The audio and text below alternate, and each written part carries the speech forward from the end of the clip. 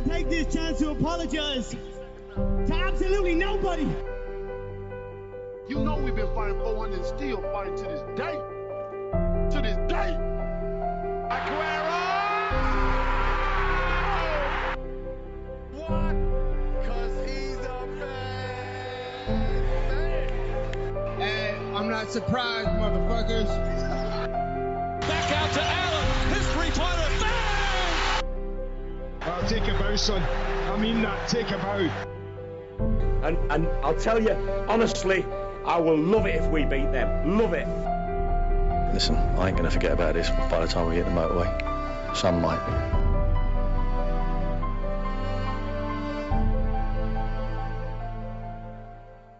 Hello and welcome to episode 2 of Protect Your Neck in association with the Spitballing Pod. I'm Luke Byron, joined by Cam Major today. No Rory, so we've chopped and changed. So Cam, cheers for joining me. No problem. Always a pleasure. So we got UFC 250 this weekend, which we'll get into in a little bit. We've got 2 interviews on the show today. So later we'll be hearing from Pedro Munoz and Alex Caceres. So you got that to look forward to. If we go straight into it, we did kind of a news of the week last week, but in terms of the headlines, there's not so many that we haven't already covered. So the biggest headline, aside from Dana and John Jones, is Gilbert Burns beating Tyron Woodley this weekend and what that does for the welterweight title picture. So he's now ranked number 1 on the UFC's website. Leon Edwards has dropped down to number 5. Woodley's at 4. And you've got Masvidal in there as well. So who do you think should have the next welterweight title fight? Okay, so quickly on this, on Burns Woodley, a few takeaways that I think are worth pointing out. So Gilbert Burns, super impressive. Won every round. I think the fact that he trains with Usman played a massive part in that. He didn't show much, I don't want to say as in much respect for Woodley, but that was partly because Woodley didn't really throw too much. So he was super impressive, but at the same time, I think Woodley was super underwhelming and looked to me like a fighter that had one foot out the door, even though he had said everything prior to that. Yeah. With that in mind, the guy I'm feeling really sorry for right now is Leon Edwards. Yeah. Because Leon Edwards, in my opinion, would have put on as dominant a performance against Woodley, if not better. And if he would have beat Woodley, he's in the same discussions that Burns is in, you know? He's probably ranked number 1, possibly looking at a title fight. I'm not really sure. In terms of who should fight for the welterweight title next, I'm still going to go with Jorge Masvidal. The reason I think he should fight for the title next, one, I think it's we're talking about, he's probably at the moment, he's inside, let's say, the top 5 biggest names in MMA. So you've got Conor, you've got John, Khabib. Then you've got the likes of Nate Diaz, DC, Francis Ngannou, that type of level. Yeah. Masvidal's right there with them. Probably, and this is in terms of activeness, you look at GSP when you're looking outside of that, it's a bigger name. But in terms of activeness, Masvidal for me should take the title shot. There's also been a bit of a build up to Masvidal Usman before they had the run in with each other. They also have been speaking a lot of trash. That's kind of been the fight to make. I also really want to see that fight because stylistically, I think it's pretty interesting. You would think that Usman might be a stylistical nightmare for Masvidal, so kind of interested to see how he would face against someone like that. So for me, it would be Masvidal Usman. Outside of that, I still think you can sell Colby versus Usman. Yeah. Because, I mean, it was a close fight. It's a sellable fight. I think the only thing, I think it went to a decision. You could sell the rematch harder because Colby got knocked out in the 5th, and it was kind of like, it was clear that it was the correct stoppage to me anyway. I don't necessarily see an immediate rematch. So if I was matchmaking in the UFC, what I'm doing right now, I'm giving Masvidal Usman, and then I'm giving Colby Burns winners fight each other.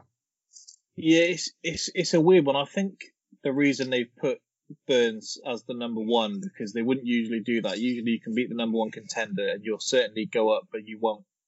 Kind of everyone else would get bumped up. So I think this is them trying to push Masvidal into signing something that perhaps a deal that he's not been happy with previously. I know his manager keeps coming out saying that he should be earning more money than Usman and all of this. So I think they're playing games here. But and here's the thing as well, though. If Burns got the title shot now, there's not going to be too much uproar about it. Like, with the performance he put on, it's hard to say he doesn't deserve it. And it'll be a bad look for Masvidal as well because they're going to say, well, Usman signed the contract pretty quickly there, so it's Masvidal that wasn't the one agreeing. Yeah, I mean, they're kind of also in a good position within that division, whereas you can plug in. You've got Burns, Usman, which I don't think it sells too many pay-per-views, but there is a storyline there in that they're teammates, etc. You've got Colby, Usman, where you've got the bad blood. Had the first fight, great first fight. Went 5 rounds, and then Colby was KO'd. But you have that, he can sell the fight. And then you got Masvidal Usman, which again, massive fight. Masvidal, one of the biggest names in the sport. So I think you've got 3 sellable fights. So whichever direction they go, they're not going in the wrong direction. But my preference is Masvidal. I think they're not going to wait too much longer because Burns has said that he'll fight as soon as July if they can make the fight. And I think if Jorge doesn't take it, then they might try and push him into a fight with Leon Edwards, and they'll sell it with that clip from backstage at the Till fight. I mean, I think that they can go in that direction. What I would say within that is that Leon Edwards versus Masvidal is not going to be a super exciting fight. And if Masvidal loses, that's his downfall. Exactly. And if Masvidal loses that and it's not an exciting fight, then you've got all this momentum on someone that could be a potential superstar. You know, if Masvidal goes and beats Usman. Yeah, but I mean, I think at least Usman, whilst I think Usman is a great wrestler, etc., you saw in the Colby fight that he was prepared to stand and bang. Maybe that was because the wrestling cancelled each other out. Yeah, that's but you saw that he had some excitement within that, and I think he could bring that to a Masvidal fight. I think the Leon Edwards-Masvidal route, I just think that it could be a bit of a potential bore fest. Yeah, and if Masvidal loses, definitely the best one. Yeah, if Masvidal loses that, then that momentum goes off. Yeah. So I would say if it's not Masvidal fighting Usman, I think they would go Masvidal Colby and Burns Usman as a second option right now. Yeah, it remains to be seen what's going to happen with Woodley because it looked like he couldn't pull the trigger even more than before. Even when you go back at when he was the champion, he backed against the cage for 10 rounds against Wonderboy, backed against the cage for 5 rounds against Maia. He was aggressive against Till, and then he backed against the cage for 5 rounds against Usman and 5 rounds against Burns. So clearly there's an issue that he's not sorting out, whether it's, I'm sure in training, he's red hot, and then he gets in the cage and it's like, he just can't do it. Yeah, if they want to make the Colby fight, then Colby's going to take the fight because he's going to want to put a beating on Woodley, and they might sell it as, well, if this doesn't get Woodley's fire back, then nothing will. And yeah, I mean, to me, you know, where was the Tyron Woodley that knocked out Robbie Lawler, you know? Yeah, I've got no real interest in seeing Woodley fight again. Stephen Thompson's looking for a dance partner. You could go down a trilogy route, 3-round fight. Yeah, after that second, though, they're going to struggle. As part of a card, though, not as I'm not talking as a main event. I'm just talking as kind of as a feature because it's going to be hard to put. I mean, Woodley's he has got a name, but based off of his past, he hasn't won a round in 10 rounds. No, he didn't win any against Usman, didn't win any against Burns. It's going to be hard to plug him in a main event spot and say this is going to be an exciting fight. Yeah. So what I wouldn't mind seeing is if they decide, you know what, we're coming out of Corona, we're going to stack some cards now, and seeing him in a 3-round fight against someone like a Wonderboy.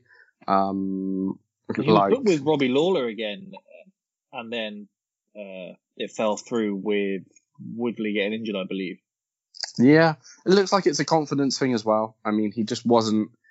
It does suck that the cut happened like pretty much straight away. In that, you know, you come into a fight with a game plan, first round, massive cut. possible, a lot of damage would have occurred, hurt from that first round. Game plan goes out the window, but just not pulling the trigger does look low on confidence. So for me, it's either plug him in against someone like a Robbie Lawler or a Wonder Boy, or happy for him to retire now. We have a feature on here that we called Locksmith of the Week, where we pick out a banker that we have on the card. Bad start from the first episode, as I did pick Woodley as my Locksmith of the Week, so ouch. That may have put people off tuning in for episode 2. Hopefully the names we've got reel them back in. Hopefully.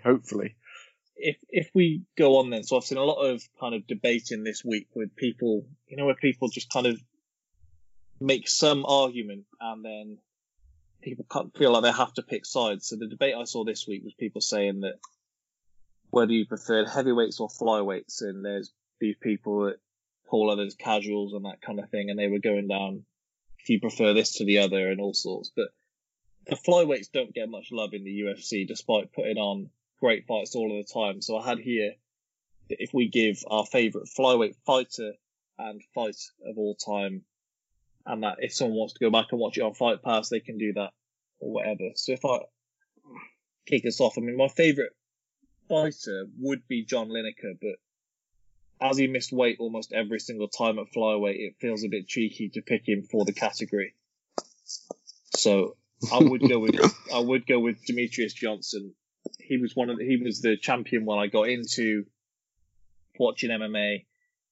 It says a lot about a fighter when you're still prepared to tune in just to see how they'll win, where it feels like a certainty. The last second finish of Horiguchi, who I actually quite liked at the time. You had the wars with Benavidez and Ian McCall, the armbar of Ray Borg, obviously. So he was just an incredible fighter, and then we've lost him to ONE FC. Yeah, and you go back and look at that trade now. Yeah, Ben Askren. Not the best, but then is that division going to continue? I know they're doing a fight they're doing a rematch, aren't they, for the belt? It's certainly not going to be a main event, is it? Like the main event, it's not going to be. It was last time, but I think it's whether they put it on the top of their Fight Night card or on a pay-per-view. I think it'll be a good fight, but once you've seen someone get sparked in the first round, it doesn't give you much interest for a second one. It doesn't. And in terms of it's hard to sell a flyweight fight, Even though and it's kind of contradicting what I'm going to say now is that the lack of knockouts, etc. Even though someone lost in the first round the last time, that was because weight cutting issues, etc., weight issues. So it's pretty hard to sell, to me, flyweight as a main event. Co-main, I don't necessarily have a massive issue with it though. Who would be your favourite flyweight? My favourite flyweight, personally, I've got a lot of respect for what DJ did within the division, the run he went on, legendary. I don't think we're ever going to see a run like that again. And that's possibly because I don't think the flyweights are going to be around for too much longer. But I would say my favourite fighter, and possibly against popular opinion, this is an unpopular opinion, sorry, is Henry Cejudo. We're talking about a guy that had great credentials coming into the UFC, gold medalist, etc. Goes up against the greatest of all time in Demetrius Johnson, loses in, was it the second round or the first? I think it was the first. First round. So first round knockout, pretty devastating. Momentum kind of lowers. Comes back, goes on a great run, beats DJ in a 5-round, great fight. Beats him in a 5-round fight on points, and you're thinking, okay, well, where do I go now from being the greatest flyweight of all time?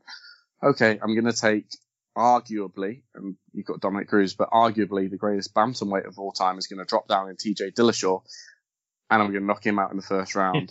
And then you find out he's on performance-enhancing drugs. And then you're like, okay, Cejudo, you're great. Then what was missing within that division as well is a personality, someone that can kind of draw in fans, draw in some casuals. And you could say, he's not a huge draw, Cejudo, but at least he's out there, he's trying, he has a personality, someone that you can have an interest in. Yeah, he's definitely one of the great flyweights. He would be up there for me. I think just the nostalgia with Demetrius Johnson and some of the finishes were what kind of pushed him over the edge. But in terms of my favourite flyweight fight, I didn't rule out John Lineker in this one, so I went John Lineker against Louis Gaudinot. This was just everything you want in a flyweight fight. You've got Gaudinot with his massive green hair. You've got both swinging hooks just with no regard for their defence. You've got a big finish at the end of it. So that would be one I would say to go back and watch on Fight Pass. Absolutely. Totally agree. Great fight. I would throw in there, and I just mentioned it there, Demetrius Johnson, Henry Cejudo too. Yeah. Almost partly because of the storyline, you've got Demetrius Johnson, he's running out of opponents. Even going into that first fight, though, you could look back at kind of the credentials that Cejudo had built up, the wrestling, etc. And you were thinking in the back of your mind, I know I certainly was, this guy could have a potential chance. Okay, gets stopped in one round. Comes back, wins a 5-round fight. Now, what I will say, and I did say that flyweights aren't a draw, if they were to do a trilogy fight at flyweight, I would be sold on that as a main event fight. Cejudo Johnson 3. Just throwing it out there, dream matchmaking, make that fight happen. I'm going to tune into it. Yeah, I think people criticise the flyweights, but they're very rarely in a boring fight. Oh, absolutely. And if you want to see a technical aspect, and if you're a fan of pure technique, because they're so fast, you're going to see better technique. You're going to see better ground transitions, etc. Yeah. Look at the Demetrius Johnson armbar submission, for example. You're not going to see a heavyweight do something like that. So I think from a pure technical aspect, it's really great to watch, and fans of wrestle what's more, the diehards, are going to have more of an appreciation for that. Unfortunately, there is still something that's something that's massively appealing about seeing Francis Ngannou knock out someone in 20 seconds, which you're not going to see at flyweight, unfortunately. No. If we move on then, so I just mentioned it, locksmith of the week. We may have similar pick here, I'm not too sure, but onto UFC 250. My locksmith of the week, looking to bounce back, is going to be Sean O'Malley against Eddie Wineland. I don't really know why the fight's happening. Wineland's lost 2 of his last 3. Only win was against Grigory Popov, who came into the UFC with a padded record and still hasn't won in the octagon. O'Malley's shown that he's clearly above this level. Wins over Quinones, where Sukumtar Quinones would go into a fight with Popov as favourite now. Only losses on O'Malley's amateur record were by submission, and it looks like he's focused on that a lot now. And then even if that wasn't the case, Wineland only has 4 submission wins out of 24, and they were all rear naked chokes too, so you'd assume he'd probably beat them down and then wound up taking the neck rather than being slick on the mat. So that would be my locksmith. Yeah, we're looking through the card. I'd have 2 locksmiths. I would agree with you in Sean O'Malley. I think we've also got a kid there that people have got to appreciate. This is potentially the next big superstar in the UFC. He's got the personality, he's got the look. He has kind of a relatable personality to fans as well. And the bantamweight division really needs someone like that right now, especially with Cejudo retiring. So I would say Sean O'Malley would be 1 lock. Second lock, I'd say Amanda Nunes. Yeah. I think I can't see any way that she loses. You'll probably post this recording of that clip next week when she gets KO'd in the first round. But no, I think Amanda Nunes go to the women's division. I don't see any way she loses. I would say KO first round. Yeah. Felicia Spencer is tough. She's in there for she's more of a submission artist, and you have to get in close to Nunes to do that. Yeah. And a lot of the time in Invicta, she was the stronger person in there, and that she's not going to have that with Nunes either. Absolutely. It will be interesting to see the pay-per-view numbers as well. And I say that as well because I know it's Corona and everything has kind of derailed things, but 250 is kind of it should be a landmark pay-per-view for the UFC. I mean, I'm sure they could have found a way to get a bigger fight. I'm not saying it's not a big fight, but because they said for a while they were like, it was the co-feature on the card on that like first fight card back, I think. And then next thing you know, they confirmed it was the main event. So I think they probably tried to find a couple of things and it just wasn't happening. Yeah, and Hence that's why they've got understandable. Cynthia Calvillo and Jessica Eye headlining next week. Yeah, it's a struggle. But I thought Fight Island would be ready by now. You know, that would have been a great way to kick off Fight Island. Till and Whitaker on there, it seems. Till Whitaker, I'm down for that fight. Is that is confirmed at middleweight? Because I know they were joking around that they should fight. Yeah, a it's catch not weight. been locked in yet, but you know where the reporters tell you it's done, and then you just kind of wait for the UFC to. Yeah, I just hope that is. I hope it is at middleweight because I think catch weight fights is just like. If you're going to win a catch weight fight, then you shouldn't be moved up in the rankings, for example. No. You know.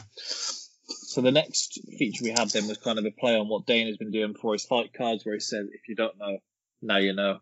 So the only pick that I would have for this, and I mentioned the flyweights, is Alex Perez against Jussier Formiga. It's topping the Fight Pass prelims, which I think is mental when you look at some of the other fights on the card. This one should be a lot higher. Alex Perez has 7 fights in the UFC, and 5 of them have ended with a finish. The loss coming to Benavidez, which there's no shame in that. Formiga's been in the UFC for 8 years, beating Sergio Pettis Figueiredo, who looks like he's going to be the new champ. Lost a split decision to Cejudo. And I know he's coming off a loss to Brandon Moreno, but that was a great fight in itself. So the flyweights put on a show. This one should be higher up. There's definitely an aspect. I kind of agree that it should be better, higher up. But at the same time, I think it's a good way to end kind of the prelims. I mean, where would you plug it? It's the Fight Pass prelims though, so it's not even the actual prelims. So a lot of people won't even see it. Yeah. Which fight would you drop though? If you had to drop one to bring that in? Well, I mean, at the top of, even if it moved up one fight, then Charles Byrd against Maki Pitolo is opening up the prelims on TV. So, I mean, I think it could be above that, to be honest, but hopefully they get some love over there. I think it's on ESPN Plus in America, so they'll get some more eyes there. Yeah. Well, it's kind of, again, it comes back to what divisions do you want to push? You know, which divisions are we going to focus on? Are we looking at flyweights as a division that's going to re-emerge and grab a lot of eyes on them? Or could that division potentially be scrapped by the end of 2021, for example? So, but I get what you're saying. It's an exciting fight. It could benefit the card, having more eyes on that division and those fighters. What would be your sleeper pick on the card? I like the Chase Hooper Alex Caceres fight. If I pronounced his surname correctly. Good pick, because we have an interview with Alex Caceres later on. I was just about to segue into that. I can't go against Ben Askren's son though, so I have to go with Chase Hooper. No, I like the fight. I think it should be interesting. Definitely got some personalities there as well. So definitely be an interesting one to watch. Yeah, definitely. So if we kind of run through the UFC 250 card, just from top to bottom, just to at least mention each one. So, I mean, you're opening the card with Evan Dunham against Herbert Burns. Dunham hasn't won since 2016, and Herbert Burns, you think, is looking to follow in his brother's footsteps. So I do think it's good matchmaking for a prospect. So good way to open the card, get some eyes on them. You've got Alonzo Menafield against Devin Clark next. Don't have too much to say on that. It's a light heavyweight fight, and they can be very hit or miss in the UFC. Alex Perez against Jussier Formiga, which I just mentioned. You've then got Charles Byrd against Maki Pitolo. Byrd hasn't won since knocking out John Phillips, and Pitolo has lost, I believe, his only UFC fight, but he's also only been to a decision twice, in the last 5 years. So you'd assume someone's going to get knocked out there. You've then got Cody Stamann against Brian Kelleher, 2 friends of the podcast, actually. Fun matchup at bantamweight. Stamann was robbed last time out against Song Yadong, who just robbed Marlon Vera as well. So was that a robbery? That was a robbery. You heard the Vera one was a robbery? I mean, I thought it was. I didn't think anyone won it worst, clearly. At best, he's taken a couple of quid out of his wallet. A light theft. I mean, I probably would have leaned towards Vera, but I didn't think it was I didn't think it was a clear decision to him. I mean, Kelleher himself, 2-0 in the UFC this year. We saw him only a couple of weeks back where he got that big knockout. Stamen, you think he's going to try and wrestle him, but Kelleher's got good takedown defense. So I think it'll be a stalemate there, and it'll be a fun one on the feet. Yeah. You then got Ian Heinisch against Gerald Meerschaert. Heinisch's on a 2-fight skid. Gerald Meerschaert is always in a close fight, so even when he's fighting kind of what you'd think is talent beneath him, he does find a way of making it close. But he had that great fight with Deron Winn last time out, so mini DC. So maybe he's got kind of the taste for it. Then got Alex Caceres against Chase Hooper. So if things have gone to plan, we'll hear from Alex next, and he can talk about the fight himself. But as we're having to preview it. How did you start in MMA? Well, it all started, I guess, around high school, around my freshman going on sophomore year. I joined the wrestling team, and that's where I met a guy named Enrico Coco, who I now and again still train with today. And he trained at Freestyle Fighting Academy, mixed martial arts, and then he introduced myself and the wrestling team to his gym, and then we started training over there, and that's how I got my introduction to mixed martial arts. Can you remember the build up to your first fight? Did you ever think it would be something that you would go on to have a full career in, or was it just like a hobby at first and then it escalated? Well, once I started training, because I was definitely, I guess once you get into high school, everybody's kind of up in the air about what they want to do with their lives, So once I started training, though, I felt like there was something that I didn't have to think about that I liked doing. I didn't have to try and be something that I wasn't. It was just a matter of how I did it, not what I was doing in that sense. So I kind of started doing martial arts, and I didn't even know, because around the time I was doing it, UFC wasn't even that big. They haven't had any shows like the Ultimate Fighter or anything, and I was like 9th grade and stuff, or 10th grade, so I didn't see any of that, so I didn't see a career with that. So that's why I got into the backyard fights and stuff, trying to make money out of the things that I was doing. In my mind, I was just going to practice until I could be able to teach. But then when the fight started happening, I was training at a gym. I remember my manager now, he was managing football players or baseball players, and then wanted to try to get into the MMA league, and we were training together, and that's how I got my introduction into mixed martial arts. But before that, I was just doing backyard street fights and amateur kickboxing fights and stuff. Yeah, because I can see that you've been in the UFC alone now for 9 years. So, I mean, is there anything particular that motivates you to keep fighting, to keep getting in there and going in so many fighters and training every day, I suppose? Yeah, I just love martial arts. It really gets that simple. I just like doing it. I like being able to test myself, and I'm 100% grateful that I'm able, whether my record is what it is, I'm 100% grateful that I'm able to compete with the highest quality of fighters out there in the world at the moment. I think that says a lot about me, especially never necessarily having the easiest route, to get to where I was getting. But it definitely feels good, that my martial arts is definitely worth something, that it works, and that it's able to work against some of the best in the world. So it's just I can appreciate that. But I never really had any other motivation than that. Just the love for the love for the art. I wonder, because you've got the fight next weekend, obviously. Do you enjoy the fight week build up to it, or is it kind of just a hindrance getting past that to be able to get into the octagon? I guess you got the weight cutting and everything. Well, yeah, I could do without all that stuff. Just to get to the fights and stuff. I just enjoy doing it. Everything else before that, I embrace it. I have to. It's a part of the job. It comes with the media section of it, but definitely as a martial artist, to me it's irrelevant if it happened or not. Yeah. How busy will you be next week outside of training? Is there a lot that you have to do, I suppose, that we don't see, or do you get the majority of the time to yourself? Well, it all depends. Sometimes UFC has like a cramped schedule for you. I'm not sure how it will be right now because of the whole pandemic thing, but usually we have like media scrubs.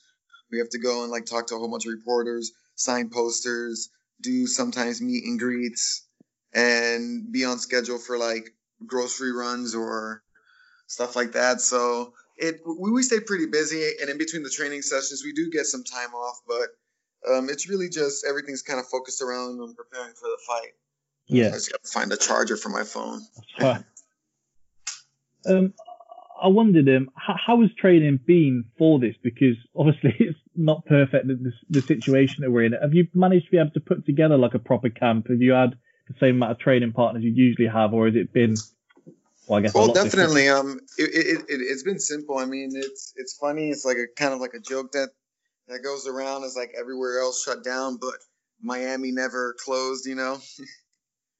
So we kept the gym open, not to the public, but to the professional fighters. Yeah. And everybody came, and we had a good camp. We trained every day at the gym, so there was no like I had to make up some training sessions at home or anything. I was able to complete all my training at the gym and with a proper team. Oh, that's perfect then. Because I saw that you've not fought in just under a year. Do you feel like replenished going into this one, or would you rather have come back a bit sooner? Either or. I was definitely trying to come back sooner. But I wasn't much too sooner than this. But I did feel like I needed to take a time off after I broke my hand. I wanted to just take some good time to heal, as well as just take a little break from the whole game and stuff. So, but more than ready. I don't feel not necessarily rejuvenated, but or worn out. I just ready to get back in there. Just bored, if anything. Did everything like heal up as you expected with your hand? Because you broke it in the first round, didn't you? And then I can't imagine it gets any better going 2 more rounds with it. No. Well, it healed really nice. I got full range of motion. The doctors told me I had no nerve damage, no ligament damage, so it missed all my ligaments and nerves. So I have complete feeling. It was a pretty bad break, so I do got a couple. I got a plate and a couple screws in there. Okay. And I know you've got Chase Hooper next. Obviously, he has just the one fight in the UFC. Does that make it more difficult preparing for him, or do you just kind of focus more on what you can do? Well, we have the one fight in the UFC, and we also have the Contender Series, and he's a young fighter, and just watching all his fights, we know what he's good at. Like, we know he's really good on the ground, and he has an awkward style of grappling because he's very long and lanky. So we definitely looked at that. My brother's the same way. He's 6'2", and he does those kind of weird submissions and whatnot. So we had good training partners to train with, but all in all, we just noticed that we know what he wants to do. We know what he wants out of the fight. He wants to close the distance and bring it to the floor. So I wouldn't say it makes it easier, but it makes it I guess a little bit more clear of what we're supposed to do. You know, he has one way to beat us, and we just got a little bit more tools, and we just can't forget that and just keep working in those into the game plan. Yeah, even just looking through your most recent fights, you fought Rolando D in his first UFC fight, Kron Gracie in his. And do you have any issue in fighting these newcomers, or do you kind of relish the experience of being that guy? Well, I haven't really thought about it, to be honest with you. I mean, if I have to really think about it, I guess, I don't know. I really don't think of it any other way, honestly. It's just the next person. I didn't really think about that. If things get back to normal, as we'd hope they would you like to stay busy for the rest of the year, or do you have a kind of goal how many fights you'd like to have?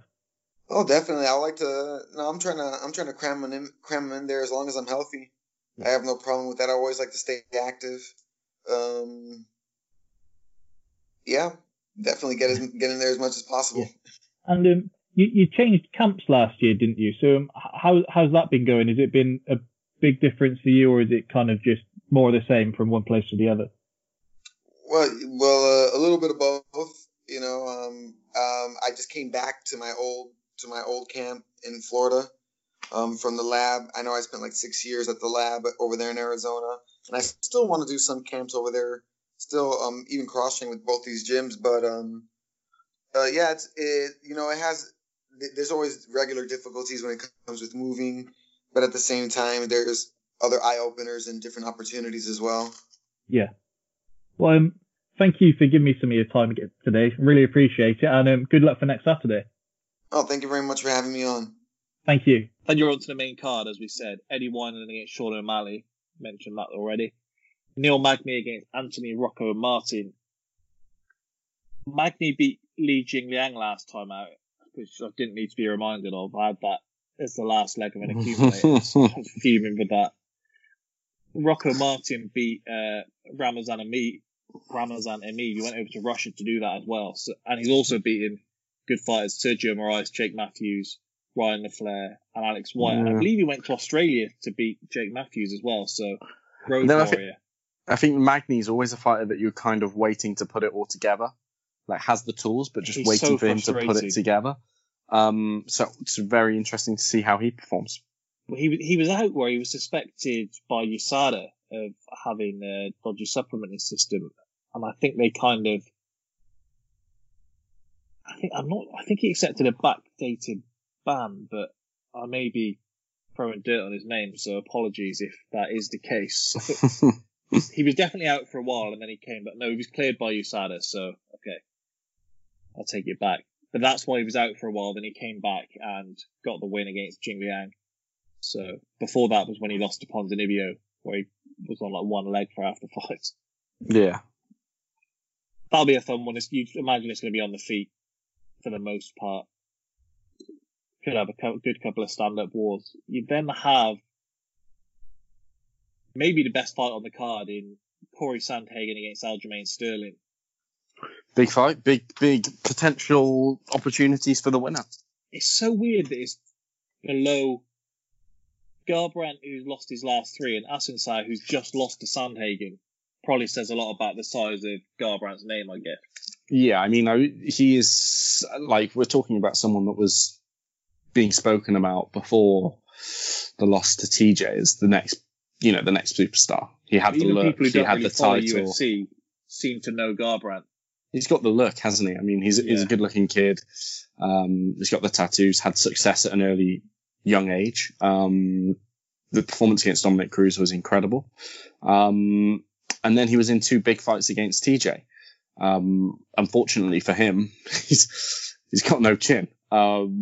So this is a real, like, I don't want to say career on the line, but I kind of do believe it is career on the line type fight, especially the way, if he gets knocked out again, I mean, where does he go from there, you know?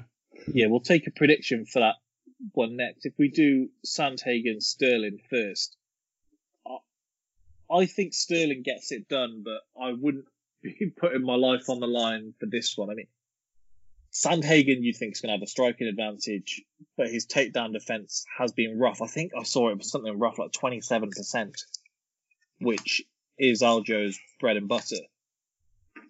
Yeah, I'd lean towards Sterling. Been on a tear. Had an argument.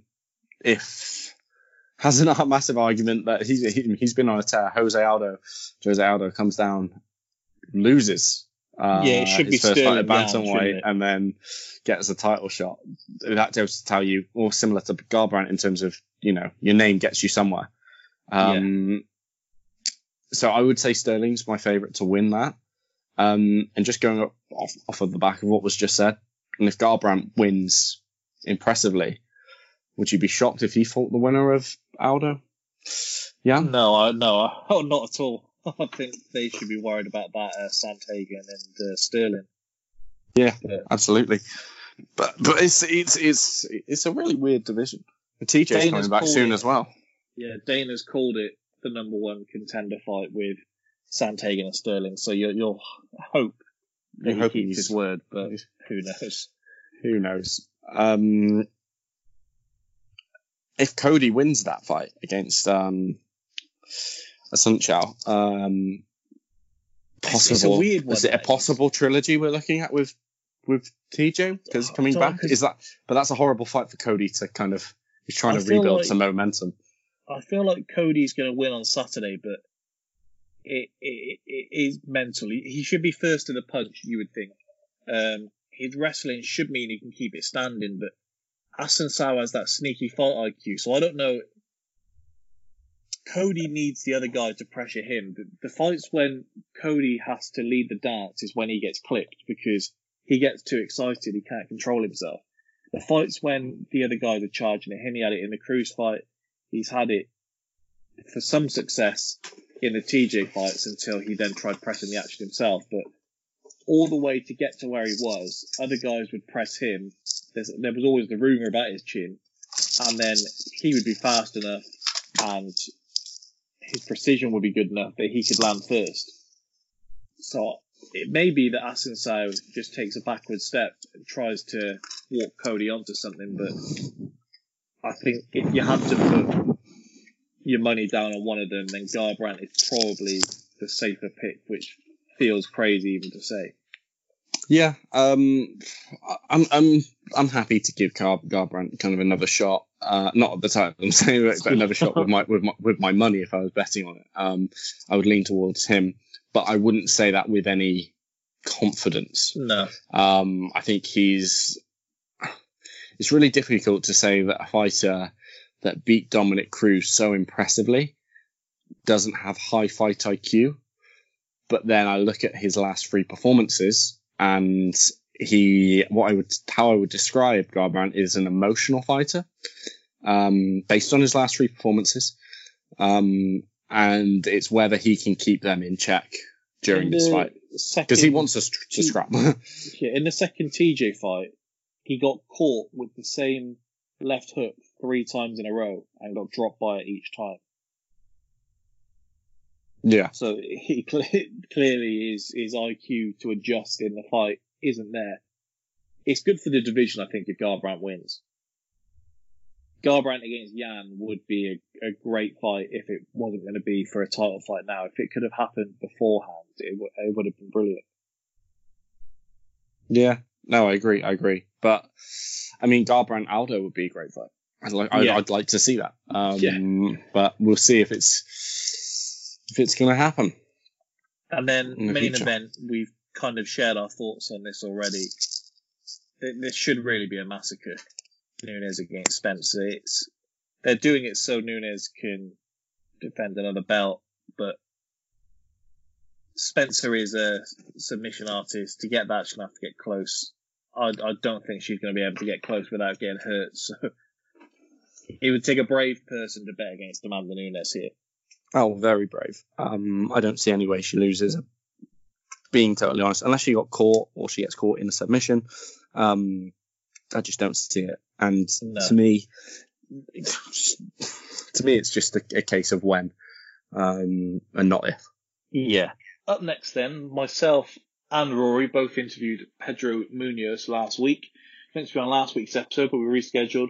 Got it in for this week, and we spoke about training in lockdown, his upcoming matchup with Frankie Edgar, and lots more. I mean, thank you for giving us some of your time today. It's really great to speak to you. Oh, that's fine. Thank you. So, I mean, just to start off, I thought, how was it that you initially got started in mixed martial arts? Yes, actually, my life was around martial arts in general. Since I was 3-4 years old, I was super fan of Jean-Claude Van Damme movies, blood sports, kickboxer, and even when I was a kid, watching the Van Damme movie, all that, I want to be a kickboxer. So kind of like starting building my life around that idea, the scenario. I did a lot of karate because that's the thing was the closest to a kickbox. But we had a more karate school in Brazil back in those days while I was, growing up. I'm in the phone. I'm not here to bother you. Okay. Nothing's hurt. So I did that for quite a while. Around 8 years old, 7 years old, I was, training a lot of karate. around my 11, 12 years old, I stopped a little bit. I want to just, to play soccer at the moment. And, but the big point of my life was right after that. I was around 12, 13 years old. I was able to watch on VHS, UFC 1, second, and the third, which Royce Gracie was the one that was winning all the tournaments. And then I started listening about jiu-jitsu, something that I never heard in Brazil, and the Gracie family and that. So it took me a little bit. Close the door. It took me a little bit, like a few months, to find a jiu-jitsu place where I used to live. There was not a lot of jiu-jitsu gym back then. So I found a place and started training. So, in 6 months, I was already in love with jiu-jitsu. And when I did my first tournament, so I competed at the first. So, everything was come along the way, the karate, since I was, 3, 4 years old. And jiu-jitsu was something that for me was very, very interesting. I never heard anything about it. I didn't know how to fight on the floor. And that's what caught my attention. That was definitely the point in time was watching Royce Gracie first, the first 3 UFCs. So it was basically it. Did you carry on playing football, or was that kind of it? Once you got started with jiu-jitsu, that was just it for you? Say it again, I'm sorry. Did you carry on playing football, or once you'd started jiu-jitsu, was that just your sole focus then? Yeah, when I started doing jiu-jitsu, look, there was definitely that caught my attention like immediately. I was already tired of doing karate, so for me it was already like something was super boring. Yeah. And jiu-jitsu was something that was like a fire. I felt like my soul on fire. Like I felt passion. I felt like a passion about it almost immediately. And I was dedicating like my life in jiu-jitsu, right? I remember like going to school and just think about jiu-jitsu, and the rest of the day just find the ways to train with my friends and somehow be in jiu-jitsu gyms. The days that the gym was not open, I was just running, doing something stuff so I could be strong, like physically. Yeah. Find like trainings like online back in the day, and with the access with the internet, it was not like today. So for me, it took me a lot of research and going to a library, literally like researching, finding my way so I can reach to greatness. Well, I was looking through kind of your career, and I saw that after you started 3-0 in Brazil, and then you traveled to America and started getting on the regional shows there. Was that like a conscious decision to get your name out there, or was it just a case of you'd moved, or was it for the training, or was there a reason that you moved over to America to start competing? Yes, there's a lot of reasons that I moved to United States. One, that MMA here was already bigger than Brazil. Brazil is still people, even today, people there, they very passionate about jiu-jitsu in general. So it's if you want to go there, it's hard to find a place to train. Today they have a lot of places, but when MMA UFC was getting big, we were I was already fighting like local shows. I had 1, 2, even my third fight, was like I already knew that here in the United States that people were like dedicating more in mixed martial arts than Brazil. Besides that, I knew here the opportunity for me to become a better athlete in all aspects, even be able to speak English. That was something that I was in Brazil growing up, we never had it. had to speak another language besides Portuguese. So I know the big companies, the big fights was right here. I knew the money was, here. UFC in general, was something that I want to be a part of. UFC, even, while I was competing jiu-jitsu, I see myself being a part of UFC. I want to be a UFC fighter. UFC was an American company, so I knew that that me being in the United States, I would have let's say more opportunities here than if I was in Brazil, and that's why it made me took that step and leave Brazil and coming to United States, no family, not knowing the language, thing like that. So I know here I had a more opportunity. I had more opportunity. I had more training partners and fight the shows here. And, for me, I think that, that's what I thought. And when I came here, everything was working along the way. And so that's definitely paid off. That's pretty much it. You said it about getting to the UFC. You got to the UFC. You were 5 years undefeated at that point, and then I know, unfortunately, you then suffered your first loss. Somehow it was not showing here. Didn't know why. That's all right. I press a button and then I pop up the camera. Sorry about that. I didn't even realize. Right. No worries. So you lost your UFC debut, and after being so long undefeated, was that like a big setback for you? Because I know you got straight back in there 3 months later, I think. So did you take that hard, or was it just a case of just getting straight back on it? Yeah, no, my debut was actually, there was a fight that we got this fight a week before, so it was a short notice. I 2 weeks before my debut, I defended my title at RFA, and then I took 1 week off. So the next week that I started training, we got the call on Friday to fight on the next Saturday, because the reason was my opponent, Rafael Assunção, his opponent broke the hand. So we took in a short notice. Rafael Assunção back then, he was just beat TJ Dillashaw, which became the champion later on. He was number 3. I was just my debut. So it was a fight that I noticed immediately when the fight was over that I could be there and standing with Jenny Fighter, because literally I took a fight in 1 week notice, and then was right there facing number 3 fighter, one of guy that beat the champion later on, TJ Dillashaw. So the fight was a display, not even too much advantage of him. There was kind of back and forth. What I did, I was I took that kick at the end of the round that made me falling down.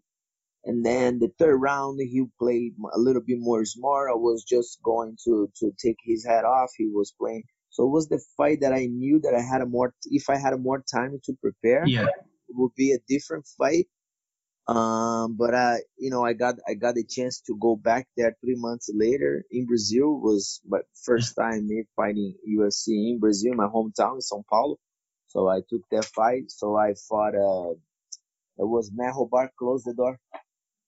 It was Matt Hobart, which was another guy, another organization that was very close with the RFA back then, which was the Legacy Fighting Championship. He was the champion. So tough opponent. So it was his debut. Was my second fight in UFC.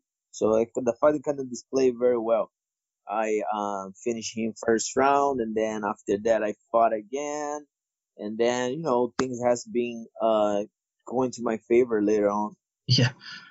And obviously then, going way down the line, you had that big win against Cody Garbrandt. And I wondered, when you were preparing for that, obviously we saw in the fights with TJ where when he got clipped, there was the red mist came down and his game plan seemed to go out the window. And I wondered if that was something that you noticed or you prepared for going in? Because obviously, it even though it's only one round, it turned into a wild fight until you obviously closed it out. Yep. So that was definitely a part of the strategy. We used a lot of fans hated him, and that later on in the fight, or we didn't know where he were coming, emotional about it. That's exactly what happened. I was always confident on my striking skills. Even though people was, saying people were saying a lot of things about, oh, don't stand there with him. He has a knockout power. He has been knocking out the best fighters in the division. So a lot of people was giving him the credibility, right? And thought that I should put the fight on the ground, which is my specialty, and this and that. But I always believe in my skills. I had an excellent boxing training partners. Previous to that fight, my fight against Brett Jones, I knew he was a tough striker. So the fight, the guys from Wales, I don't know if you remember that fight. The Brett Jones fight. The Brett Jones fight. Yeah. So that one, right after that, Brian Caraway, TKO him as well, and all the previous fight I was training with the Brazil gold Olympic medalist, Robson Conceição, boxing, here, American Top Team. He was somehow doing his training camp in Miami. So he came along the way here to American Top Team. And I was able to spar him a lot. So all of a sudden, I'm sparring one of the best boxers in the world, like a gold Olympic medalist. And it just built me a lot of confidence, that I could go there and stand toe to toe with him and knock him out. That was always my belief. And that's exactly what happened in the fight. I was just, taking the shots, thinking about it. We were exchanging there. I didn't get hurt as much. He didn't drop me. So everything was the way we were planning. I mean, just touching on that fight, you mentioned there that you were taking some of his shots and you were very confident. I mean, does it give you a lot of belief that you've never been stopped and that you can take the shots from the best guys in the world and obviously give them just as good back? That's true. That's definitely something that is my type of style. I'm a counter punches. So sometimes I have to punch it I like to counter punch, and I like to punch it at the same time my opponent does. So with that, it gives me, a opening, so can get hit as well. So things that happen in the training. So I feel very blessed to be able to take those shots, observe them, and giving back. Something that the type of way I like to do, that I like to train as well. This is always I work in my strategy, which I like to punch at the same time and counter punch, and that's why that's the best fight styles for me. That's the opponents that they come forward to fight. Yep. Besides my last fight in Dotson, guys that walk backwards a lot. For me, it's kind of hard because you're not giving me a way so we can do an exchange. So I'm kind of has to chase you, and you're right there just touching me points and win by the judges, and that's not my. I think any of us has, their own style. I am not saying that one style is better than the other one. I prefer those type of fight that's, that it's going to bring the best of both fighters. If we're going to here to fight, we're going to here to fight. That's my mentality, And I know this is a lot of the English mentality too. We have great fighters, man. I like one of the guys that, I was always watching. It was Ross Pearson. I like it. I like the way he fights. Later on in Korea, he started losing, but always putting in the light, fight like a warrior, giving the best. No matter how many fights he won or lose, I don't even remember. I just remember the show that he put it, because it was just, You know, he fought my teammate, friend of mine, Edson Barbosa in Brazil. That was the best fight in UFC for me. Talking and striking skills. That's the fight right there so far.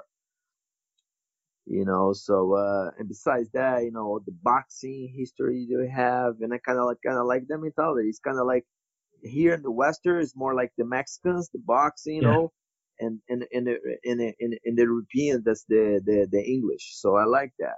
So I like that one too. You know, and boxing was something that I always watching since I was, let's say, teenager. Yeah. You know, that's something that, you know, I follow a lot of boxers, you know. And I like the fights that entertain people, you know. I like the fights that is smart, but they go there to do their job, to finish it.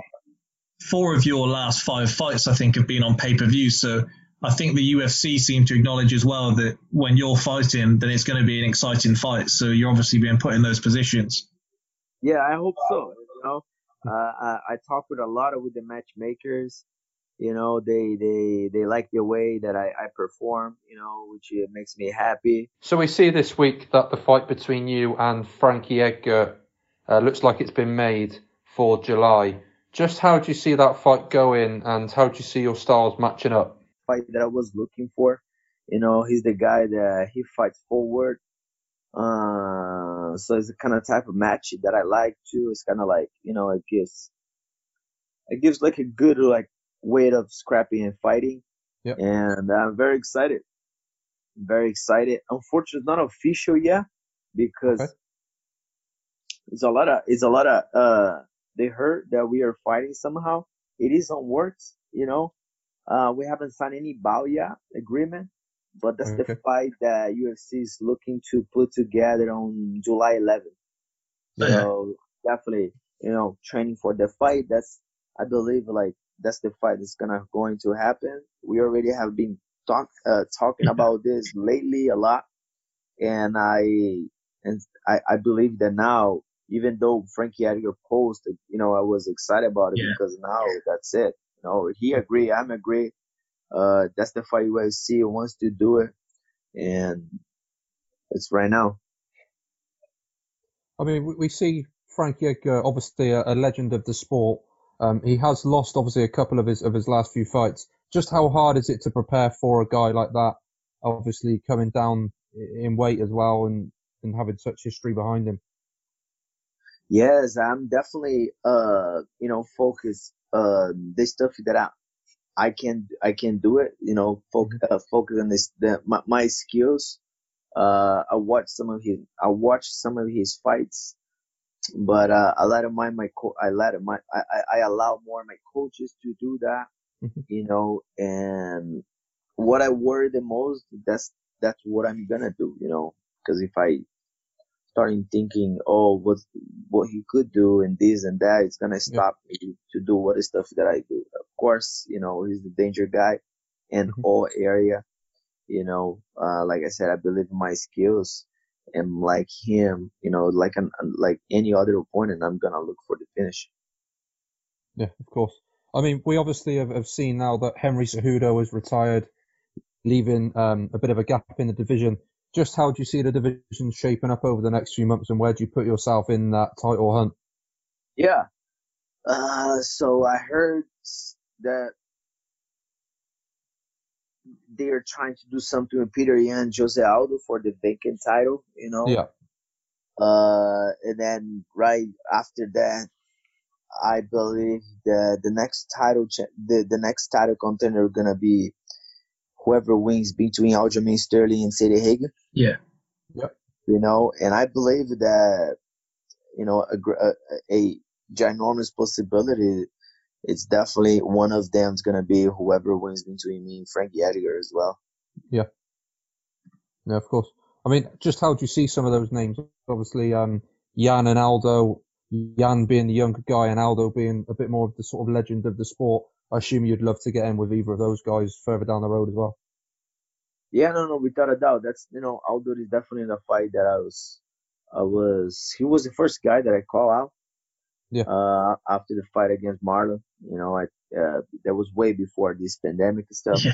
Mhm. So I thought it was like a possibility to fighting in May in Brazil because I knew they were going to have a pay-per-view in Yeah. Rio, and I put myself right there against Aldo, So two Brazilian guys, and of course I see myself, better skills and just a better way of fighting strategy wise. So I put myself out there to fighting Aldo, I don't know him personally. I know we have a lot of friends in common, Yep. but it's part of the sport. And then I believe there will be like a huge fight. So I put my name out there, and I made it a little bit noise back then just to make sure that, I'm here. I wondered. Is it? Sorry. Go on, I Ryan. was gonna say, is it difficult to train during? I mean, the current times. I mean, we hear a lot of fighters saying that they're struggling to get a lot of partners in, and that gyms are sort of closed. How are you finding it without sort of having, like you said, the fight officially announced? Is it difficult to still train? Are you still able to get in there with partners? At the beginning was a little bit, but we find a way. American Yeah. Top, just a huge facility. Yeah, of course.